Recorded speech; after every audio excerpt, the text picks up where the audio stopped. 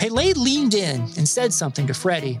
Don't let them change you. Keep working on what makes you different and what makes you special. It was great advice, but it caused me some problems. But what could change Freddie Adu? Soccer is going to explode, and it's going to be around this kid. We were the Beatles. Everywhere we went, it was the Freddie Show. And with that came the expectation, and with that came the pressure. New episodes of American Prodigy drop Tuesdays from Blue Wire Podcasts. Mahomes has the time, delivers perfectly downfield. Touchdown! Patrick Mahomes with a rope. This one, Adams, touchdown! This time going deep for Beckham Jr. Did he catch it? He did! Hello everyone, welcome back to RotoViz Overtime on RotoViz Radio, brought to you by Bet Online and Indeed. My name's Colin Kelly. You can follow me on Twitter at Overtime Ireland, joined by Sean Siegel, one of the co-owners at RotoViz, one of the best minds in the fantasy football industry. Sean, week 13 in the book, some very, very interesting games again. It's been a fascinating season in so many different regards, but some big performances by players that we're hoping to have those big performances this past week, but also some big performances by players who maybe slide under the radar from time to time. We're going to be talking about one of those guys in just a moment. We're also going to talk in the second half of today's show a little bit looking into Sean's crystal ball for his 2021 dynasty and redraft kind of first round landscape, and we're gonna look a little bit into that. But Sean, how are you doing this week? How did Week 13 play? I know that we're recording this on Tuesday. Still one game left to be played out with the way that the schedule has worked this week. But most of my games of the past week pretty much done and dusted. Have you any hanging in the balance as we get to Tuesday night football? I do. It's a big game for Curtis and me as we look to try and nail down that FFPC main event title. We had it was a back and forth Sunday, and then ended up in that last game with Noah Fant trying to catch us up and get to the tie, and he did that at halftime, but then was shut out in the second half, which was disappointing. Stephon Diggs, 19 points last night, give us a 19-point lead with Dalton Schultz going against us today. So you like that situation, but obviously those tight ends can get in for some touchdowns. They get the premium scoring in this format. So there's a decent amount of anxiety and stress looking forward to that one. It was an interesting week.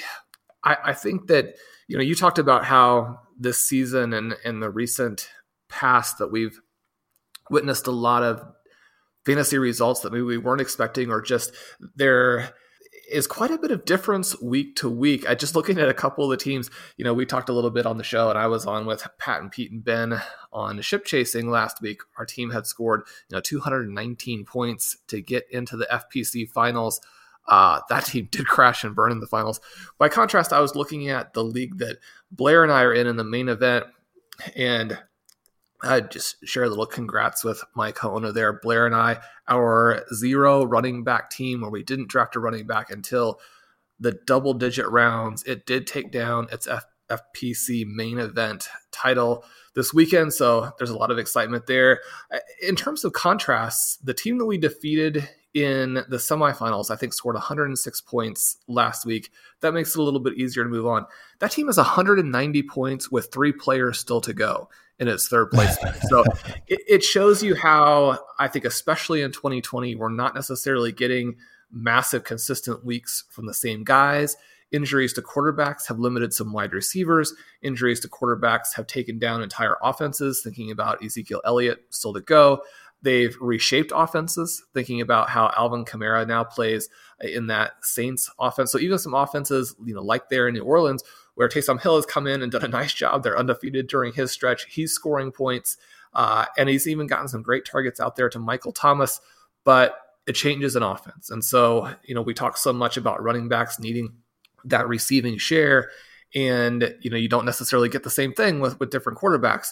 And, even then, you feel very bad for Antonio Gibson owners who, if they were in a similar situation, needed a couple points down the stretch to win their title, and then he goes out at the very beginning of the game.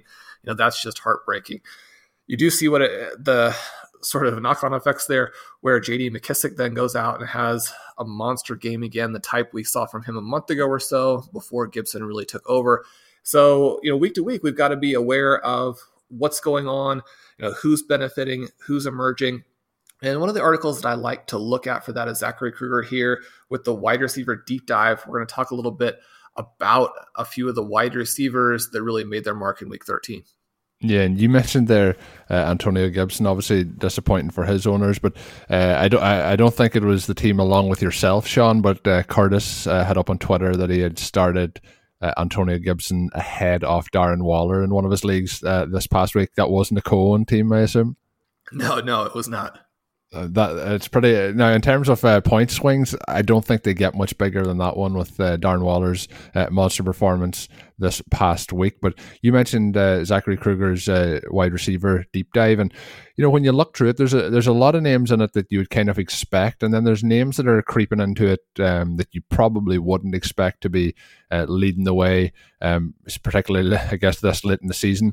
DeAndre Hopkins is in it. The one thing would stand out for me big time with Hopkins and his offense at the minute, the way that the Cardinals are playing, he's monster target share, 35% of the team's targets, but his yards per target is only 4 yards per target, which is it's very hard to build those targets in without getting into the end zone. So he had 13 targets this past week, but Corey Davis, another big week for him. He's had a couple of big weeks this season, 12 targets, 11 receptions, 182 yards and a touchdown for him at 29% for the team. Devontae Adams, another big week, continues to be very, very consistent. We might touch on him in the second half of the show. Deontay Johnson with a strong performance. Somebody who's been so strong this season and just gets stronger and stronger, and we've talked about him multiple times. That's Justin Jefferson, another big week from him. The first name probably creeping in here, or the second name, sorry, Corey Davis, probably the first name we mightn't have expected, but Marvin Jones coming in there, Cole Beasley coming in the list, Nelson Aguilar coming in, T.Y. Hilton, who I went up against in 3 different leagues this week, and I thought T.Y. Hilton was completely finished, having his biggest week of the season this week. Cam Sims of Washington coming into the list, Kiki Kuti coming in, obviously, with Will Fuller missing out for the Houston Texans. So a lot of interesting names there. Sean, what was some of the key takeaways that you took out of it this week from the deep dive? Yeah, well, we saw that A.J. Brown was pretty limited. He had been struggling with injuries going into the game. He fell on one of his targets or one of his routes where he was going to be the target, turned his ankle again there early in that one. He made a couple of big catches, also dropped what would have been a 40-yard reception. So that's of concern for any A.J. Brown owner who maybe is in a very close fight with the last game to go. But Davis really emerging at different stretches this year. We've seen what the Titans and Ryan Tannehill can do when they need to. It's fun to watch this offense air the ball out. Derrick Henry, obviously, in that mix, the top 2 or 3, best pure runners in the NFL. I think right there with Dalvin Cook and Nick Chubb. You can't criticize the Titans for using a weapon like that. But Davis's emergence here, it's completely rehabilitated his career. And so owners who held on there in Dynasty, I think they have an asset now that's going to be valuable the next 3 to 4 years in an offense that passes, that has competent quarterback play. And sometimes it just takes people a little bit longer, even top 10 picks like Davis, to see him go off here, catch 11 of his 12 passes, 182 yards. That's a monster performance. It's interesting to see the Deontay Johnson line there with 12 targets, 8 receptions, 71 yards, and a touchdown. To have caught 8 out of 12 when he had at least 3 drops, it shows that Ben Roethlisberger put the passes on him in that game, gave him the chances. Marvin Jones jumps out because he's a guy, it's going to be very hit and miss even when the other players are out, but sometimes when the Lions get down to where he's the only real option and are trailing, they'll actually let him go. Matthew Stafford will air the ball out. The thing that pops out here is that among receivers in this 9 to 13 target range, he led with 234 air yards, turned that into a big performance. You contrast that with Nelson Aguilar, who you mentioned. He had 215 air yards, which comes in second here, only turned that into 38 actual yards. The contrast there stands out. Also the contrast with Kiki Kuti, who had that 9 target, 8 reception, 141-yard game. Monty Fawn talked about him in High Staked. Sam Wallace had a cool write-up in The Blitz on Kuti. He actually had more receiving yards than air yards there, some good run after the catch. He's had a good rapport with Deshaun Watson when he's been allowed to play, considering how mediocre so many of the non-Will Fuller receivers have looked on this team. It really makes you wonder what's going on behind the scenes there. Now, this is just one game, and we also saw Chad Hansen actually look very good for the Texans in this one. We know a lot of this is merely the Watson wizardry, but he's a guy where if you picked him up last week, you're going to be interested in playing him now in the fantasy playoffs. One last name before we go on, Brandon Ayuk. Only caught 5 of his 9 targets, but turned those into 95 yards and a touchdown. He looked quick on the punt return, just an electric rookie. He's another guy who's going to be in that mix of players to go very early or should go very early in 2021. Even going early is likely to be a value. Someone where if you picked him up in Dynasty, I think you're very excited for what the next 5 or 6 years hold.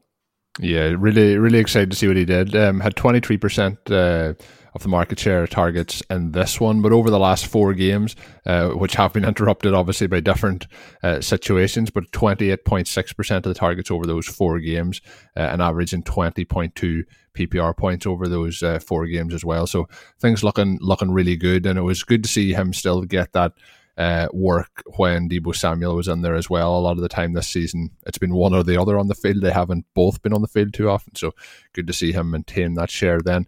We're going to look a little bit now at the week 13 expected points recap. The one that I really wanted to slot into this is Tim Patrick, and he's somebody who, we talk about Cortland Sutton, we talk about Jerry Jeudy, the forgotten man. You've even mentioned on the show so far, Noah Fant. The forgotten man up there seems to be Tim Patrick. Another solid week for him this week, and he continues to be pretty efficient throughout the season. A couple of games under expected points, but pretty solid throughout the season so far. Has finished as wide receiver 1 on 2 occasions, which would work out at 18%, wide receiver 2 on 2 occasions, and then in double digits 3 other times. So there's actually only been 4 games this season where he's played that he has finished below the 10-point marker. So pretty solid overall. 11 games with 11.9 PPR points per game. Sean, Tim Patrick deserving of a little bit of love, I think, with how he's done this season so far. Definitely. And you always have to look and try and figure out what the situation is here. Obviously, the Denver passing attack has been fairly limited, even when Drew Lock is the quarterback.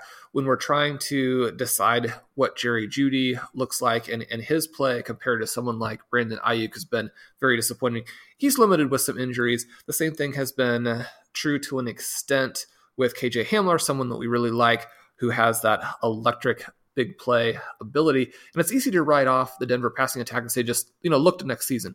But you put that within the context of Tim Patrick playing well. Zachary pointed out here that he was 5th in fantasy points over expectation. This particular week, it's his second huge game he's had from that perspective. He's even had a 0, which again shows you how difficult it has been to play. The quarterback situation there with the Broncos only completing the 1 pass the previous week. But he's looked good. And I think when you get this kind of result in a situation where you weren't expecting it and the environment is not positive, you have to really appreciate that even more. So you've got this guy, 6'4", 212 pounds. He may not be a star, but NFL teams need this guy kind of player. So I think Patrick is definitely someone you want to hold on your roster there, one of those last spots on your dynasty team. Even if you're not necessarily going to play him that often, you want to see what he potentially emerges into. A couple of the names on the leaderboard for fantasy points over expectation this week column. We have obviously Corey Davis, Henry Ruggs with the big score at the end of the game that got Greg Williams fired, Donovan Peoples-Jones with the long touchdown. A little bit of broken coverage there, but Baker Mayfield actually having a breakout game. Quite a bit into his season, into his career. The Browns having a fantastic season, really despite his play to this point. They've got to be ecstatic to see him have this type of game, because now I think you've got to be more excited about the potential to actually do damage in the playoffs if you're a Browns fan. Justin Jefferson, again, like he is there every week. Quintez Cephas, someone the Lions wanted to see what they had in, and then some names like Devontae Adams, A.J. Brown. But Laviska Shenault also showing up on the list with maybe the most humorous highlight of the week. Mike Glennon misses DJ Chark, by a country mile, bounces off the defender to Shenault in the end zone, which was nice to get because then Shenault did have a limited second half role again with the injuries that he has continued to have. Hopefully it won't be such a thing as we go forward. His last college season wrecked by injuries. He hasn't been able to stay on the field very well this season, but at least he had that comic play for a little bit of relief in week 13. 2020 has already reshaped how we work, and it's almost over.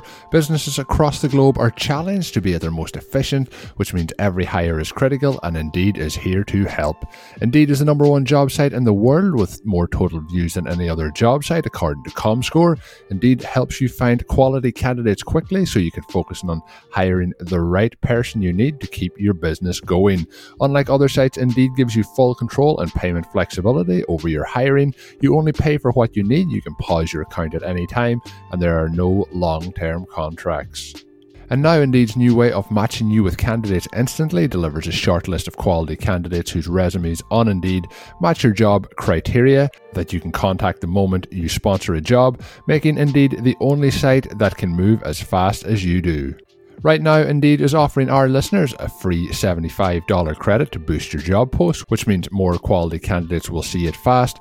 Try Indeed out with a free $75 credit at Indeed.com/BlueWire. This is their best offer available anywhere. Go right now to Indeed.com/BlueWire. Offer valid through December 31st. Terms and conditions apply. Football is back in full swing as we get ready for the playoff picture to come into full focus. You might not be at any games this year, but you can certainly still be in on all the action at BetOnline. BetOnline is going the extra mile to make sure you can get every possible chance to win this season, from game spreads and totals to team, player and coaching props. BetOnline gives you more options to win than anywhere else, and you can still get in on their great bonuses for opening your account. You can do that right now today by using the code BlueWire at betonline.ag. That is the code BlueWire, all one word. Head on over to BetOnline today and take advantage of those great sign-up bonuses. BetOnline, your online sportsbook experts. I'm Dave Cabin, host of the RotoViz Fantasy Football Podcast. I wanted to take a moment to thank you for supporting RotoViz Radio. We love producing these shows, and we hope that you love listening to them.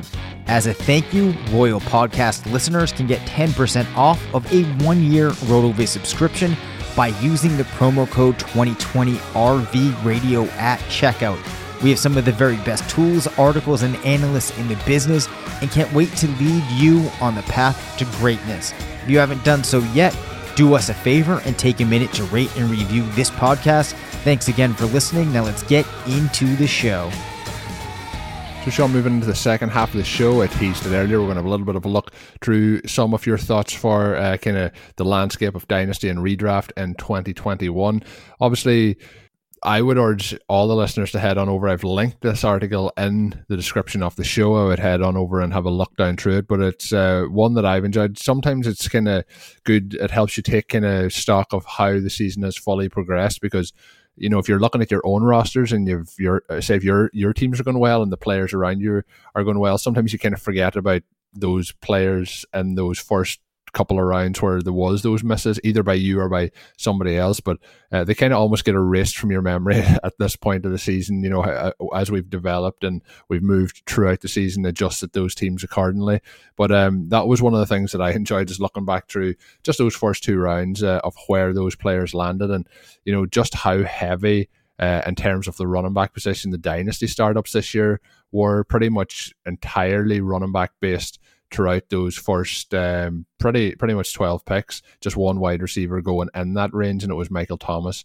So just such a change around that heading into this season. And then Redraft, very, very similar. This is FFPC format, so it'll be tight end premium, but Michael Thomas, Devontae Adams and Travis Kelce, the only three non-running backs in those top 12 picks this year. So looking into 2021, the first one, Sean, I don't know how long it took you to make this decision, but redraft, projected pick, and should be pick. So if you're reading the article, you'll see there is a projected pick, and then Sean has given who he thinks it should be. For dynasty and redraft, all 4 selections are the same as Christian McCaffrey. I'm sure this one was a very quick part of the process. It was. And McCaffrey ends up number 1 despite the season he's had, which has featured 30 point per game average on only a trio of games there. You mentioned kind of looking back, and I think that it's interesting to see just who people were picking to start 2020. We've got these fantastic FFPC tools. Obviously, you can look at that and say, okay, well, these are just for high stakes, or this is just this particular format. The FFPC ADP, I think, is very useful because with the 2 running back, 2 wide receiver, 2 flex format, it's very neutral. There's a lot of flexibility in terms of how you can play it. It does tend to play fairly running back heavy because you could start up to 4 running backs if you wanted to, but we also know at the same time that you shouldn't want to, right? You really need to have the 4 wide receivers out there if you want to maximize total points. And so the FFPC ADP here, gives us a feel, I think, of who drafters would want to play, who they'd be going after if they could have any kind of roster construction they wanted, anywhere from 4 running back to 4 wide receiver. And like you mentioned, very, very running back heavy and somewhat disastrous, I would say, in terms of how we start 2020. And, that can be the case for running back heavy drafters. It can be the case for balanced drafters, even for wide receiver drafters, because Michael Thomas, as that guy in the first round, hasn't had the season that we wanted. I look at these results for Dynasty and I see Christian McCaffrey 1, Barkley 2, Elliott 3, Kamara 4, Thomas 5, and Cook 6. And that reminds me of the team that Curtis Patrick and I drafted in the Pros versus Joes, where we ended up, after a handful of trades, having McCaffrey, Thomas, and Cook, 3 of the top 6 guys. We're going to miss the playoffs, which perhaps is not surprising when you have both McCaffrey and Thomas on that team. Dalvin Cook has gotten us right to the edge, but isn't going to get us in. So even if you had 3 picks in the top 6 of your draft this year, not only are you not dominating, but you could miss the playoffs completely. And then we go Joe Mixon, Edwards-Helaire, Sanders, Jacobs, Jonathan Taylor, and Nick Chubb. Basically, all those guys are losing picks. Right. And you're not necessarily just looking at 2020 in a dynasty startup. There's still hope for Edwards-Helaire, Jonathan Taylor with the breakout game this week, Nick Chubb, one of the best running backs in football, even though he's missed some time and doesn't catch a lot of passes. But that first round, not setting the stage for a championship in this season. And when we look at the redraft results, they're very similar. Derrick Henry moves in there in redraft. He's had a fine season, but overall that first round, not exactly getting it done. And so that kind of lays the foundation for what I think that we should be doing going forward here.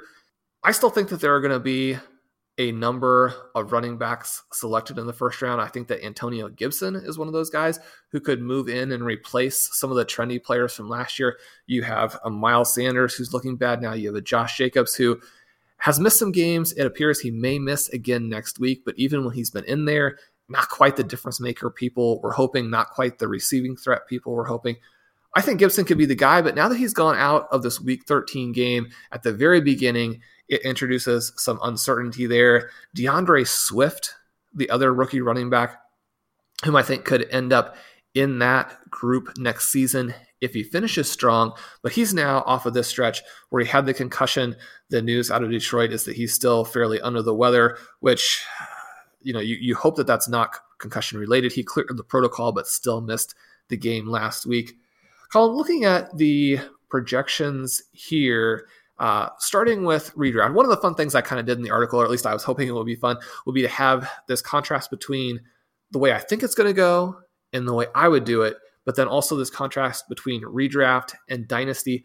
We do see a lot of the same top players in that first 6 before it diverges a little bit when we get to the back half. When we're looking at redraft, how many running backs do you think are still going to go in that group? And do you have any what might be considered dark horses. One of the things that I think is interesting is that when you're in December and you're seeing these big seasons people are having, you're not necessarily thinking, okay, well, this guy is going to be a first round pick next year. You're not necessarily thinking, okay, Swift is going to go in the first round, Gibson's going to go in the first round. But then when the season ends, you have the total numbers. Those guys have, point per game results that pop. Then suddenly everything shifts and it solidifies the next season as those guys being kind of on that round 1, round 2 border. Do you think that those guys could be in that range, or do you have your eye on somebody else?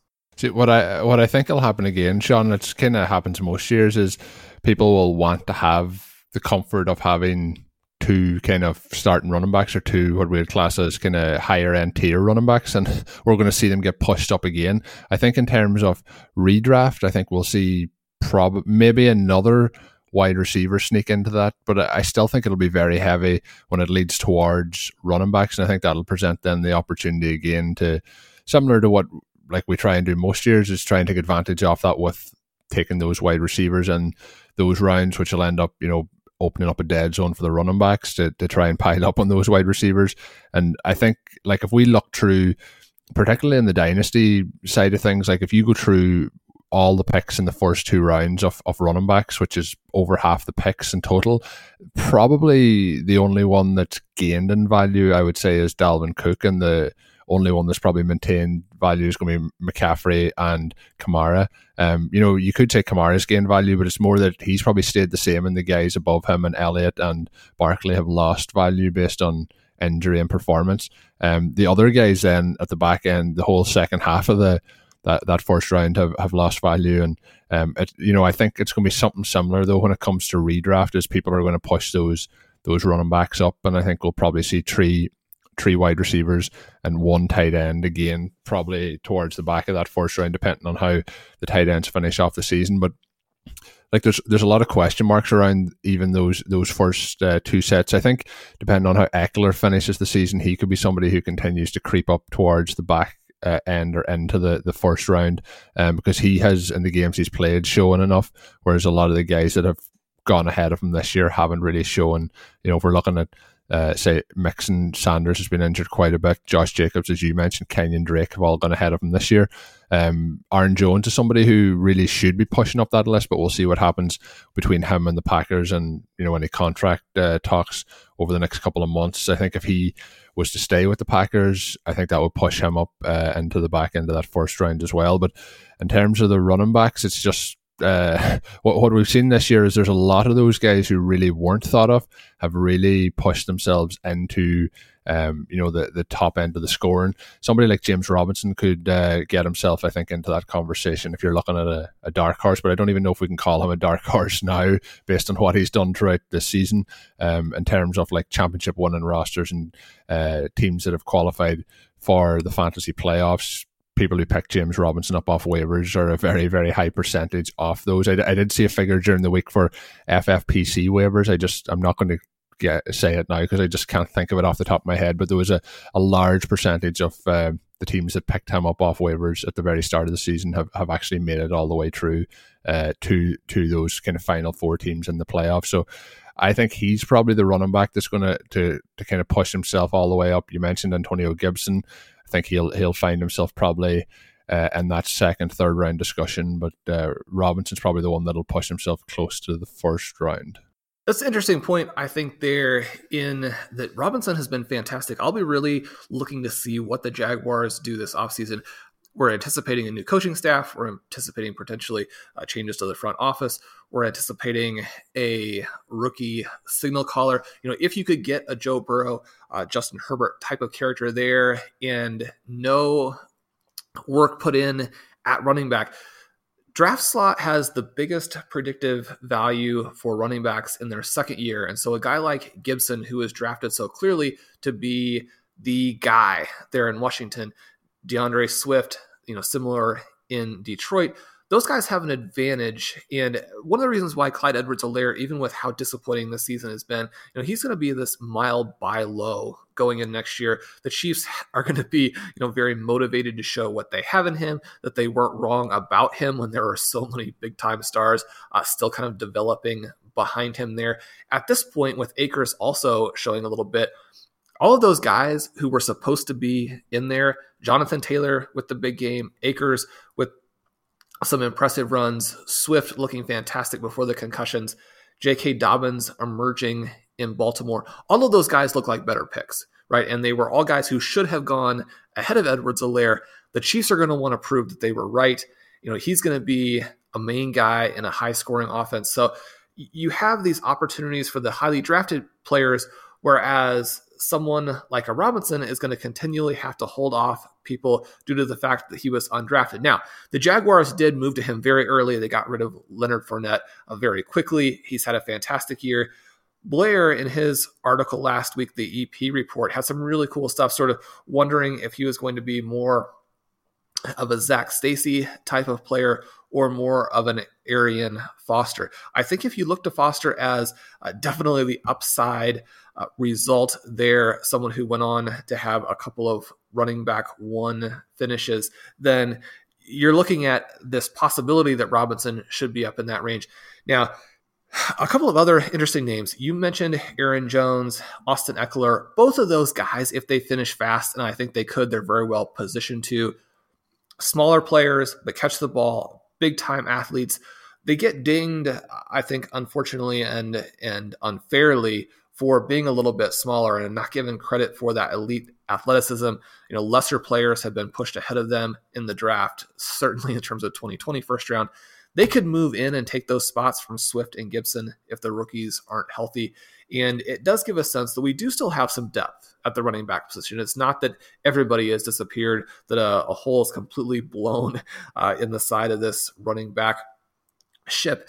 Colin, looking at the top 6 or the top sort of 4 or 5 here, my projection for 2020 is that we're going to start McCaffrey, Kamara, Barkley, Cook. 4 running backs to start. I don't think that there's a strong argument against any of those guys. At the same time, Devontae Adams, with this monster season, he's actually moved into that range where he's scoring like a high-end running back, right? So when you're looking at the points players have scored over the last 2 or 3 years, it's McCaffrey, and then Adams joins that running back group.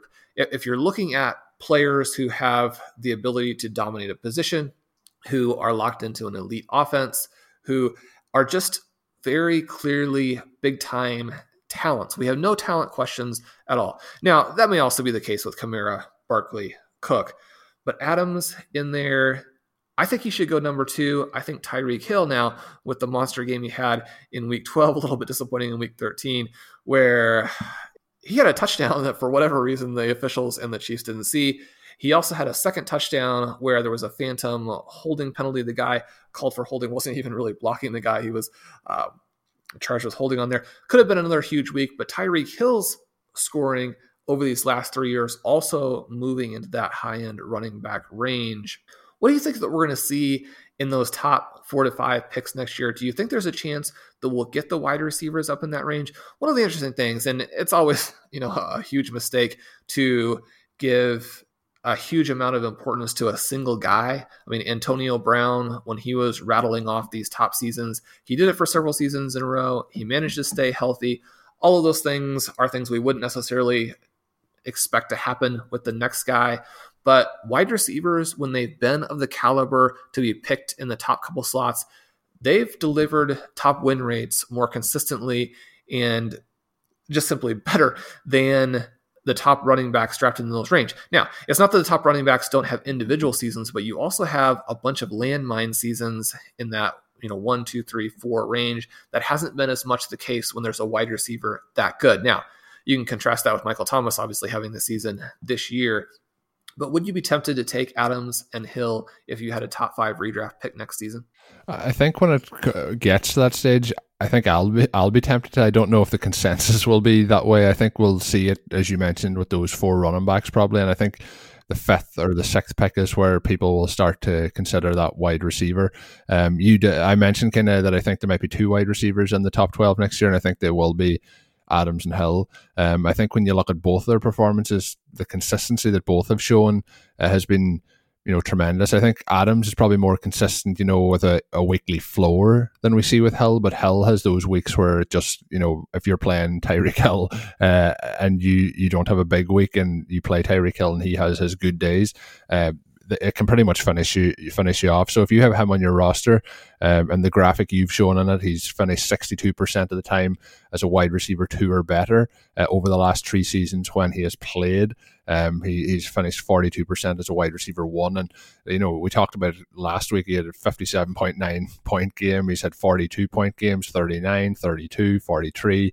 He's in the high 20s on most of those occasions, into the 30s and 40s. So he can do it.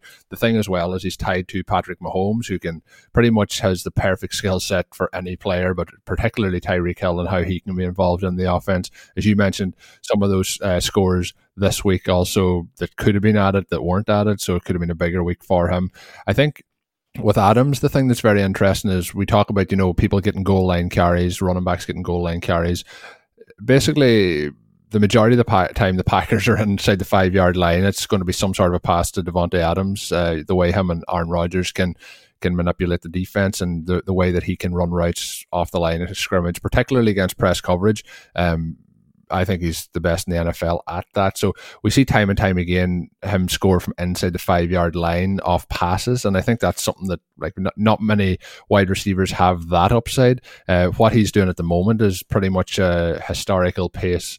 Over, he's missed 3 games this season, but over the games that he has played, has just been phenomenal. Averaging 26.5 PPR points per game, which over the last basically 20 seasons is the best rate. Whether he keeps that up or not is another thing. His receiving touchdowns per game is 1.3, only bettered by Randy Moss in his season in 2007 with the Patriots at 1.4. Just across the board, this we'll see how it finishes off, but has the chance to go down as one of the all-time seasons. It's unfortunate that he did miss those games that he missed through injury, because I think he would. He'd be on for some real all-time numbers then. But I would be very tempted, Sean, to do that, and that's me trying to remove any Packers bias that I have. I just think what Adams is doing at the moment is incredible. So I think that a lot of our guys at RotoViz will be very tempted to take those guys in those kind of top 4 picks, but I think it's realistically pick 5, 6 where that'll probably start to happen in terms of consensus picks in the FFPC. Yeah, you mentioned Adams in the season he's on. Pulling up the numbers in the screener, it was crazy to see that he's ahead of the pace. Now, again, he missed those games, so it's not going to have quite the pop at the end, which is unfortunate. But averaging more points per game than Calvin Johnson in his follow-up season to the 1,900-yard season, which Johnson's best, obviously, in this stretch because he scored more touchdowns in the follow-up season.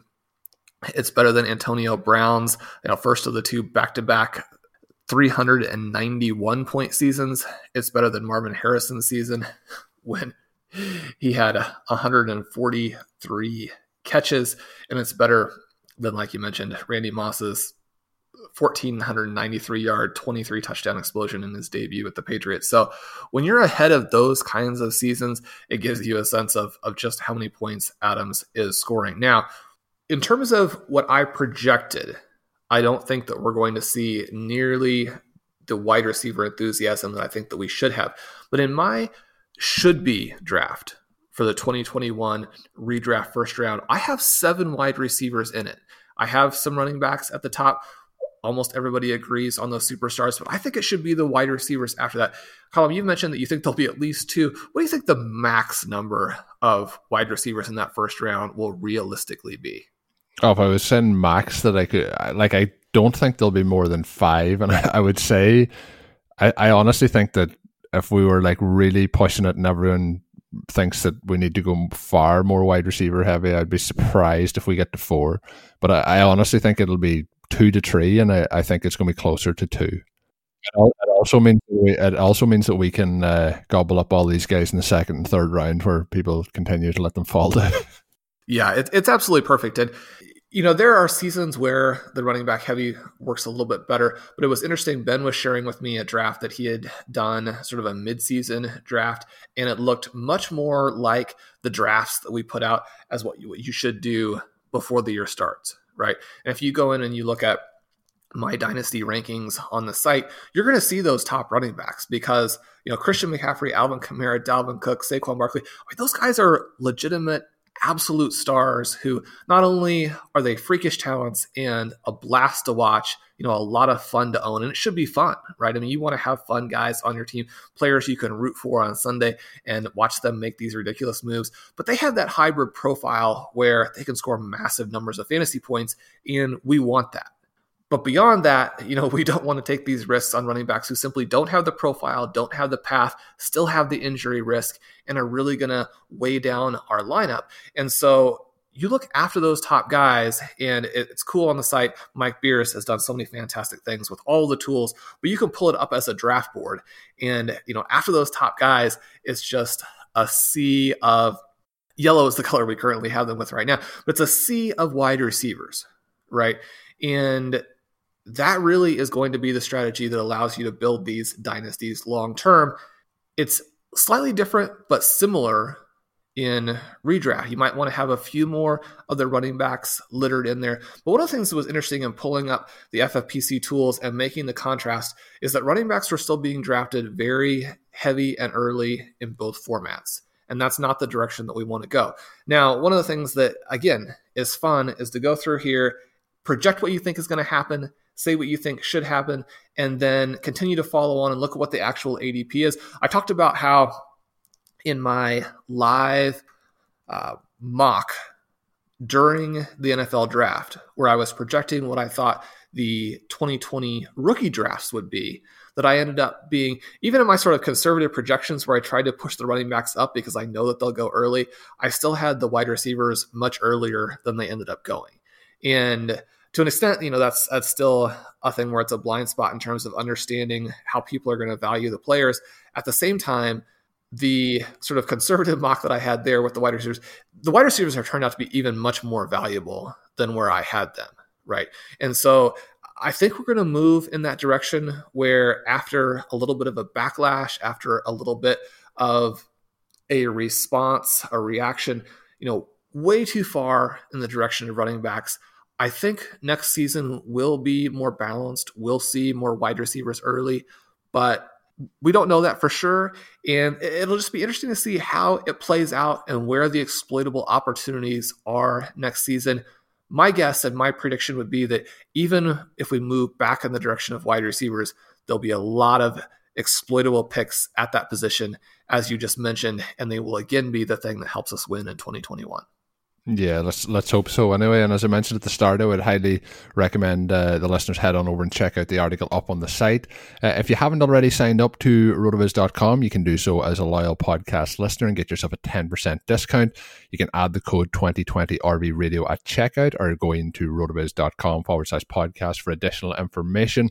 As always, our show on Thursday will feature some listener suggestions. Get your book suggestions in, your film or your TV show suggestions, even if it's just life suggestions, get them all in. Any questions for us, send them our way. You can do it at rotovizradio@gmail.com, or you can do it at my Twitter feed, which is at Overtime Ireland. And make sure you're following me there as well on the old Twitter sphere. My co-host, as always, has been Sean Siegel. My name is Colm Kelly, and you can join us, obviously, on our next show, which will come out on Thursday. Make sure you subscribed as well to the podcast, and until then, have a good one. Thank you for listening to Overtime on RotoViz Radio. Please rate and review the RotoViz Radio podcast on iTunes or your favorite podcast app. You can contact us via email at rotovizradio@gmail.com. Follow us on Twitter at RotoViz Radio. And remember, you can always support the pod by subscribing to RotoViz with a discount through the RotoViz Radio homepage, rotoviz.com/podcast.